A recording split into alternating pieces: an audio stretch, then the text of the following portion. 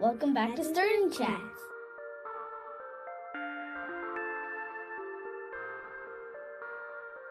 My name is Srishti Chandra.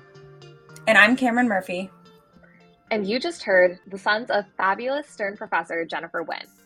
Stern Chats is a podcast that explores the untold stories of the NYU Stern community members, and sometimes their adorable family members.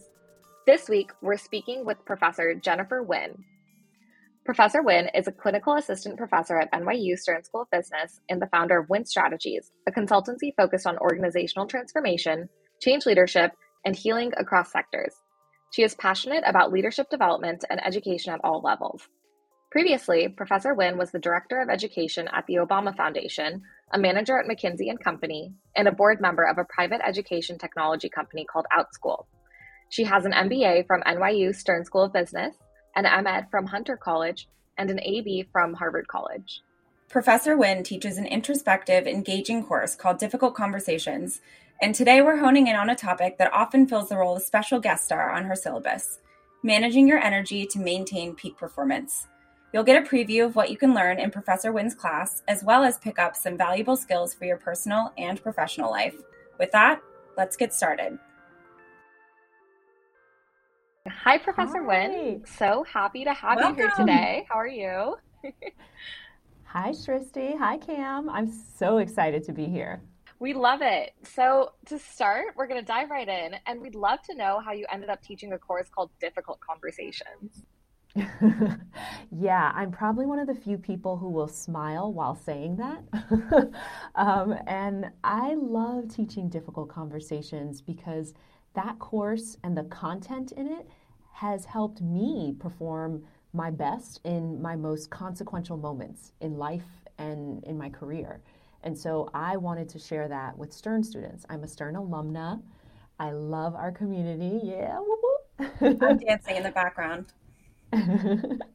And furthermore, when I was at McKinsey the second time, because I actually did two different stints at McKinsey & Company, we created some content for senior executives to help them, refine their leadership skills. Now, obviously, by the time you're a senior exec, you know a lot about leadership, and it was challenging to come up with content that would be meaningful to folks who already were so successful in their careers.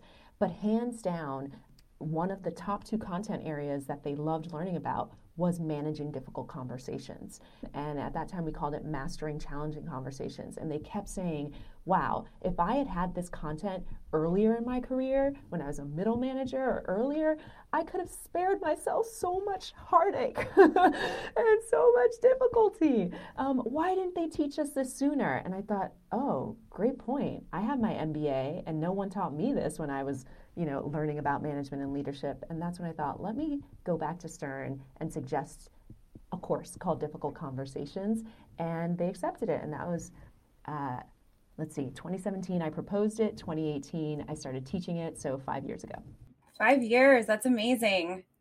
So I think at this point, you've probably had a little bit of time to see patterns, if they exist, among the MBA students in terms of strengths and weaknesses that they're bringing into the course. So I would love to hear a little bit about what you've observed over the past 5 years. Yeah, great question. So on the strength side, I have definitely seen empathy grow and grow year over year. And that's exciting for a lot of reasons. As a human being, I want to be understood. Most humans want to be understood and heard. And so increased empathy amongst the future leaders of business, yes, please. But also as a member of the Stern community, I love knowing that we're full of folks who are already strong on their EQ and who are investing the time and coursework to get even stronger. And then as it relates to difficult conversations specifically, I talk about growing the shared pool of meaning or the shared pool of understanding between me and whomever else I'm speaking, that's the real purpose of dialogue. Dialogue is effective when we walk away having a greater shared understanding between us. If I can flex my empathy muscles, right? If I can do some perspective taking, then I can gain access to information and data that I didn't have prior to this conversation. And that means I'm using my empathy muscles to grow the shared understanding and meaning between us. And from that shared meaning, we can create some solutions that actually get to the heart of the matter and actually address the problem from both of our perspectives, not just one of our perspectives. So for many reasons, including how it relates to the course content, I think empathy is a really powerful strength that I'm seeing amongst MBA students, and I'm seeing it grow. It's good to know that our IQ, EQ brand is legitimate, at least in your experience. Yes. I love it. Completely echo that, Kim. And Professor Wynn, I'm sure you see over the past couple of years that you've taught this course, you see the students really transform and grow these muscles. But from your lens, I'm sure you're seeing a lot more than that. So I'm curious, as you've taught this course, what have been your favorite parts about teaching? I really appreciate the opportunity to reflect on what I'm grateful for. So thank you for the gratitude prompt. The number one thing I love is receiving feedback, stories of how these skills have changed people's lives for the better. And I've seen it across every facet of life. So just this past fall, I got an email from someone who said their summer internship was not going well at the beginning, and they started to implement concepts from the Difficult Conversations course, and by the end of the internship, it was in a much better place, just a total 180 from where she had started. And to receive notes like that, oh man, I love knowing that I've empowered anyone, and let alone someone in the Stern community, with the skills to get what they want in life and what they're working hard for. So I love stories of success, and I've seen them across every facet of life: internships, study groups, romantic relationships, friendships, family relationships, professor-student relationships. I mean, the list goes on, and it's really rewarding. Having taken your class, I will add right now that it made me a lot less afraid to have difficult conversations, because I think a lot of what prevented me was fear. And so being able to have the repetition and do the mock conversations in class was really, really impactful on my ability to actually initiate them. So thank you for that. That's my positive feedback. And I wanted to touch on something else that I really took away from it, which was that you share quite openly about your own difficult conversations. And sometimes you even draw this raw emotion from people in the class. And I'm curious about how you landed on displaying such a depth of vulnerability as part of your teaching process. I've got two answers to this. One is related to the content, and one is related to my values and beliefs. So for the content, at the end of the day, what makes a conversation difficult is much more about the inner experience that each one of us is having, that fear, for example, that you talked about, Cam, and what that does to our nervous system, the amygdala in the back of our brain, the nervous responses that we get, the physiological cues like sweating and that kind of stuff. It's much more about the inner experience and much less about the topic. And when I say that, I'm not talking about extremes. I'm not talking about abuses of power, harassment. There are some things that are completely unacceptable, and that is about the topic. What I'm talking about is more day-to-day sources. And so, since it's about the inner experience that each one of us is having, I need self-awareness that I am having a moment of trigger, that I am off-center. I'm not balanced, and I'm not being my best self in this moment. And from that place of awareness, I can pause the reaction that's happening within me and choose not to be emotionally reactive, but instead choose my response, and in so doing, choose the response that serves me best, right? So in order to move from that emotional reactivity that happens when we're in difficult conversations to choicefulness, which is what happens when we strategically and effectively lead a difficult conversation to a productive outcome, I've got to be self-aware. So the content requires an introspection and a level of self-awareness that I want to teach everyone, and I want to be able to model. That's on the content side. In terms of myself, my values, my beliefs, I say this in the class all the time. I'm not going to ask you to do something that I'm not willing to do myself, right? There's strength in numbers. If we are going to be introspective and vulnerable and critically analyze the parts of our behavior that do and don't serve us, the self-talk or the mindsets that do and don't serve us, then we've all got to be willing to do it. That's what creates the psychologically safe and brave space that helps us step outside of our comfort zone, learn something real, practice it, to your point, Cam. And in this safe and brave space, I can practice things that I otherwise wouldn't have been willing to try. And that's when the behavior change comes. That's when the breakthrough comes and the transformation. And in terms of values, I'd say one of my highest values is helping people realize their full potential. I love seeing people shine.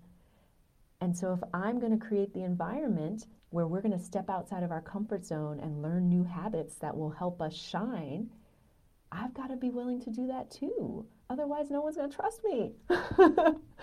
So I'm willing to be vulnerable and share some of my toughest moments in that class so that it's more possible that you will too. Well, that was a great answer. No, and I love that because I also think that the classes that have been most impactful in actually driving, that self-awareness that you're talking about and those behavioral changes have been the ones, at least for me, where I've been able to see our professors practice it and know that, this is a safe space in which we can practice too, and we can open up as well to learn what it means to have those emotions and manage them and prepare ourselves for difficult conversations. And so in that, as we mentioned earlier, energy management is our specific topic for today. Will you tell us a little bit more about what energy management means in the context of your course? Yes. So, and by the way, thank you, Shrishti, for calling out how much you enjoy the courses where the professors are willing to be vulnerable too, because it is risky, but it sounds like it's high risk, high reward. So thank you. Okay. Why energy management in difficult conversations? A lot of it has to do with students' asks. Many times students said, okay, yeah, I can do all of these techniques and apply these frameworks, but my goodness, it takes a lot of energy and I feel drained afterwards. And my response to that is, yes, you're right. It is energy depleting. And so having a clear framework around what does it mean to manage my energy boosters and my energy depleters so that I do have sufficient energy when it matters most is exactly what the science of energy management is all about. How do I sustain peak performance when it most counts? That is a perfect segue because I would love to know what is an effective way to identify these boosters and depleters when you are trying to get better about managing your energy? Ooh, you talk about it. Introspection plus discussion, which I'd love to do with you all. Would it be helpful if I name the 4 areas of energy management? Yes. Yeah, go for it. Great. So I'm pulling from many sources here, but I'll name the most direct source that I'm pulling from, which is the Energy Project. So you could all go to their website. It's a consultancy that's been around for over 20 years. The co-founders were Tony Schwartz and Jim Lair. Jim Lair was a performance psychologist who worked with many athletes and then C-suite leaders to help them sustain their peak performance. And Tony Schwartz has written many books and articles, including a really classic HBR article called Manage Your Energy, Not Your Time. So feel free to go to the direct sources. But the high-level summary is that effective leaders, we'll call them professional athletes, if we want to put it in the psychology of performance, know how to manage peak performance by having disciplined recovery built into the way they work. And where do you get that recovery? It's from 4 different sources. So mental, physical, emotional, spiritual. So mental is about the mind, right? How much energy do I have for focus, for presence, for creativity, for curiosity? Physical is about the body. Do I have the physical energy I need, and does it show up in my stamina over time and in my health? Emotional, I said, is about the heart. So this is about what I'm feeling and my nervous system. Is it regulated? If it's not, if I'm low on emotional energy, I'm going to feel anxious, rigid, impulsive, defensive. And spiritual is about meaning. Now, a lot of times when people hear this word spiritual, they think religion. It certainly can be about religion, but it does not have to be about religion. So when I say meaning, it's, am I living my life in a way that's aligned with my highest values? Do the things I do bring me meaning and purpose? So those are the 4 areas of energy management, and I'd love for us to chat about each of these areas and just start to reflect out loud in each area what takes away my energy, so a depleter, and what boosts my energy. Are you down to talk energy boosters and depleters? Absolutely. I'll actually start with an example that I have rediscovered recently. I go through stages of being really into reading, and then I kind of step away from it for a while and forget how much I love it and how much it fulfills me. And I think it's not maybe even in just one category. I think it maybe hits on multiple that you just mentioned. So maybe there's some of the mental, some of the emotional, maybe even some of the spiritual with certain things that I read. So for example, I just stayed up recently until 3 a.m. reading Station 11, and I wasn't even tired the next day because I was so excited about this book and I loved it so much. So I think that definitely would be one of mine. Oh, that's awesome. Thanks for sharing, Cam, and I love that it hits on multiple areas of energy management. That's almost a mega booster. Yes, I think it's effective when you can combine. So I'll go on a walk and call my mom, and then I get the physical and the emotional. Yes. I have a similar one that I think touches upon a couple of the different kinds of boosters. And so for me, it's I actually grew up dancing, doing Indian classical dance. And honestly, whenever I can listen to like semi-classical music or go to dance classes, of which there are plenty in New York City, thankfully, I just feel so much better afterwards, like mentally better, physically, obviously, I've danced for an hour, so I'm tired, but in the best way possible. And even when I wake up the next morning and if I'm sore, I still feel great about it. So I feel like that would be my biggest one, even though it's a little bit more taxing on the time and space aspect of it. Woo! I love dance. Well, I know you have one that relates a little bit to dance, Professor Wynn, but yours is very truncated time-wise. So I'd love you to share that one for people who are curious how they can fit in one of these boosters when they are short on time. Yes. Like you, Shristi, I love dance, and it provides emotional energy for me, spiritual energy, and physical energy. So for me, I take 3-minute dance breaks. So a favorite of mine is to put on any Beyonce song. If I'm at my laptop, I'll just pull up YouTube and pull up one of her videos. If I have my phone with me, I'll pull up Spotify. These days, I'm still listening to Renaissance. It's probably because I got Renaissance tickets and I cannot wait for the concert. Oh my gosh. I mean, talk about a spiritual boost. Yes, the queen, the most Grammys winning performer of all time. You must have some good karma or That's something. incredible. So it actually connects to another source of my energy, which is spending time with my sisters. Really means a lot to me. We had a really tough childhood, to be honest. And so we are a source of comfort and strength and courage for one another. And so my sisters and I, we are 4 total. All 4 of us had different ways of trying to get Beyonce tickets. And one of us, the sister whose birthday is on July 30th, got tickets on July 30th. Wow. I mean, that's just meant to be. The best birthday present.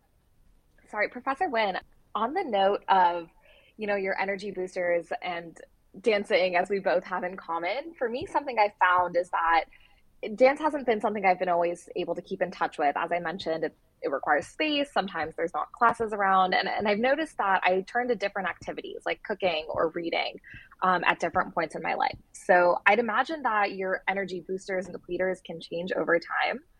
And I'm curious, what are your thoughts on that? And how often do you check in with yourself to see what's maybe boosting your energy and reconnecting with yourself that way? Great question. Your energy boosters and depleters can absolutely change over time. Our circumstances change, our responsibilities change, our time constraints change, and therefore our energy management plan should change. So for example, I have little kids, I have 2 young kids, so they wake up around 6:30 a.m. If I want to guarantee that I have solo time, me time, it has to be before 6:30 a.m. fine. I've gotten used to doing that these days. That's not how I got my energy boosters in previously. But even with that plan in place, me waking up before the kids, I still sometimes find myself short on time. For example, if the kids have a rough night, they wake up in the middle of the night and now no one has slept well. In a situation like that, instead of me riding my Peloton for 30 minutes, or instead of me taking a walk to Prospect Park or a run for 45 minutes, I'm going to do a 5-minute meditation on my Calm app because that's all I've got. And so for a variety of reasons, we want to have different durations of time available to us for our energy boosters. We want to have a 5-minute booster, a 1-minute booster, a 30-minute booster, an hour-long booster, and sprinkle those throughout our day, week, and month to match whatever circumstances we're in at any given point in time. I think that's great to have different time segments for boosters. I definitely need to figure out what my 2-minute one is, because those are the 2 minutes I can never seem to grab in the morning. I was going to say the same thing. I need to work on my efficiency because I always think that I need 4 hours to even start to relax. So that's just a personal problem. To draw it to a situation that is a little bit more specific to the MBA experience, obviously a lot of us will be new hires, whether it's as interns or starting full-time roles after graduation. And it can be really challenging to make your preferences known when it comes to things like meeting timing or structure or other things in the workplace that affect your energy in either a positive or a negative way. So what are some ways to incorporate those preferences or build awareness of them among your colleagues when you are new? Mm-hmm. Yeah, so this goes back to having shared understanding with our colleagues. And so if we can create an opportunity for ourselves to share what helps me be at my best, what helps me sustain that peak performance, it's going to be better for everyone. So what could be those ways? I could bring it up in a check-in with my manager. I could say, hey, something I want to be really intentional about is bringing my best self to work every day. And I know that the things that enable me to do that are, and then you insert whatever your things are. Might be exercising 3 times a week, might be making sure you speak to your family that's far away each evening, might be a once a week therapy session. Whatever that is, to the extent you feel comfortable sharing it, let them know, when I'm able to do this, I am consistently performing at a higher level, and that's what I want to bring to this workplace. Any thoughts about how we could partner to protect that time while making sure I absolutely hit all of my deadlines and give you the best quality work whenever I'm delivering, right? Something that lets them know this is not an either or, this is a yes and.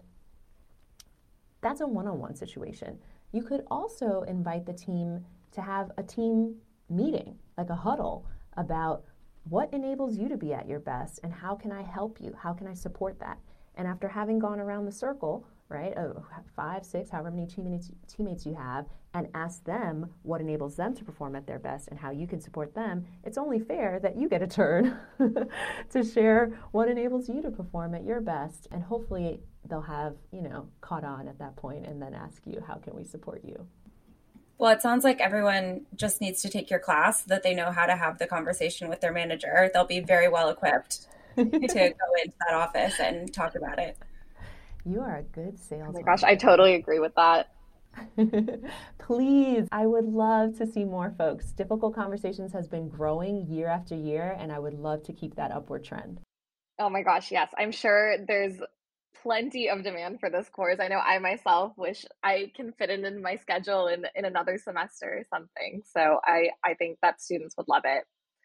I was going to add on to what you were saying, and I think it's great that you're giving students the tools to have these conversations in the workplace. But as we all know, things don't always go our way, and sometimes we can find ourselves on teams that might be more aligned with our energy depleters than they are our boosters, or honestly, we're just burnt out and what was working isn't working anymore. So what do you do in those scenarios? How can we realign and figure out a way to make the situation work best for us? Whew. I wish I had the silver bullet, the one magical quick fix. I don't have that, but I can share a few things that come to mind. One is, of course, connected to energy management, and that's about being disciplined about your recovery. When you have a setback, when you are in burnout, when you just know that you are not at your best, you have to build in the recovery to get back to your best self. So that's one. A second is around pausing. We don't give ourselves the permission to pause sometimes and say, hey, I'm realizing that I'm not showing up in this moment the way I want to. I value our relationship way too much for me to not be as thoughtful as I know I can be. Could I come back in 10 minutes? Or if that's even too much, could I just step out to the restroom and be right back? And that's a moment where you use your 1-minute energy booster. Or you calm down, center yourself, take a deep breath, and reframe. And instead of viewing this as a situation where I'm fearful of messing up, I'm going to instead think about what's possible here. What can I learn in this situation? If I look back at this from a week from now, a year from now, how would I have wanted to show up? Okay, that's what I'm going to go do. And then come back in. Pressing pause can be a gift that we give to ourselves and to the other person, and I don't think we do it enough. No, definitely. And I think it all goes back to what you were saying too about how we can control our own circumstances with self-awareness and knowing what emotions we're going to have in certain times and being less reactive and more thoughtful about the situation. It sounds like, based on that answer, that one thing you can actually do during a difficult conversation is to step away and take a moment when you need it and then come back with additional energy. But I'm wondering, just to apply this concept of energy management to difficult conversations a little bit more specifically, are there any other tools or strategies that you can apply when you are struggling through or experiencing fatigue during a difficult conversation? So in addition to the pause, there's what I do before I go into the difficult conversation.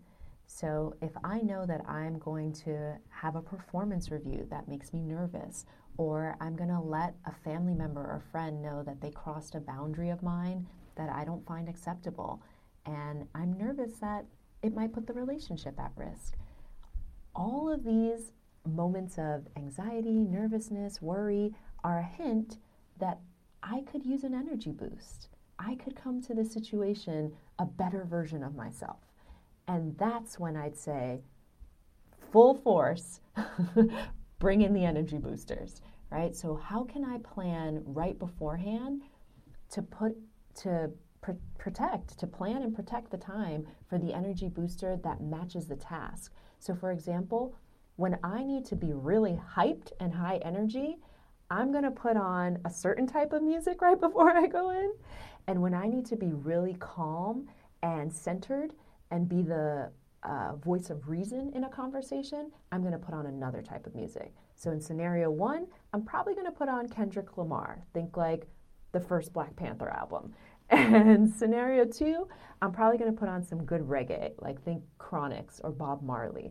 Something that gets me calm and centered and is a source of love and, groundedness for all of us. So not only do I want to plan time to have an energy booster ready before I go into a difficult conversation, I want to be intentional about what type of energy booster and match that energy both in level and quality to the task at hand. I love that. I also am waiting for you to share these playlists that you clearly have carefully curated so that we can all benefit from them and listen to them prior to our performance reviews. I will say picking the song intentionally matters because, well, some of Kendrick Lamar is not the energy you want to carry into Yes. Yes, I would agree with that. I also, since you mentioned professional athletes earlier, would be so interested to know what all of them listen to before their big matches or games. Yes. Well, LeBron James, highest NBA scoring player of all time, famously or maybe infamously will take a nap before a game. he is very serious about sleep and how, sleep enables him to sustain peak performance. So for some folks, it's music. For some folks, it's a nap. Know your individual energy boosters and depleters and protect time for them. Definitely. I feel like mine are more aligned in the music sector, along with you, Professor. Well, I can't let us close out without asking you about a question I actually received from a friend the other day, and it does very much tie into the difficult conversation topic. How do you tell someone that they have terrible breath? Oh my. How receptive is this person to feedback otherwise? I think we can say fairly receptive. Okay. So that's helpful to know. Important data is what I'll categorize that as. The second piece of data I want to gather is how strong is the relationship when it comes to trust? I think we can say this is a friend. Not the closest of friends, but a friend. I'm trying to generalize as much as possible to make it applicable to others who may be in the same scenario and struggling with it. So in the Difficult Conversations course, we talk about leading the conversation to a productive outcome, both for the content and for the relationship. And so this is one of those times where you have to have a difficult conversation with yourself and ask, is this going to help the heart of the matter, which is how I feel when I smell your breath, and help the relationship? Or is it only going to help one of these two things? If I can find a way to have it support both the content and the relationship, then by all means go forward. But if I'm going to have to pick one over the other, then that's a real talk conversation with myself about whether I'm willing to lose one of these things. If I'm in the situation where I think, yeah, I can save the relationship and get to the heart of the matter here, then by all means go forward. And I would start with the contrasting technique, by which I mean contrast what you don't want to have happen in this conversation from what you do want to have happen. So, hey, I'm going to share something with you that's a little hard to say out loud, but I'm doing it from a place of love and how much respect I have for you and our friendship. My hope is that that's how you'll take it. What I don't want to have happen is I share this and then I lose our friendship as a result. So is it okay with you if I share something that might be hard to hear? That was a much better answer than I gave. I said, keep a pack of gum on you and try to share the sticks in the pack as much as possible. And that would be a great solution if you decide that the relationship will fall apart as a result. No, I appreciate you giving me more credit than I deserve. Thank you. That's really kind.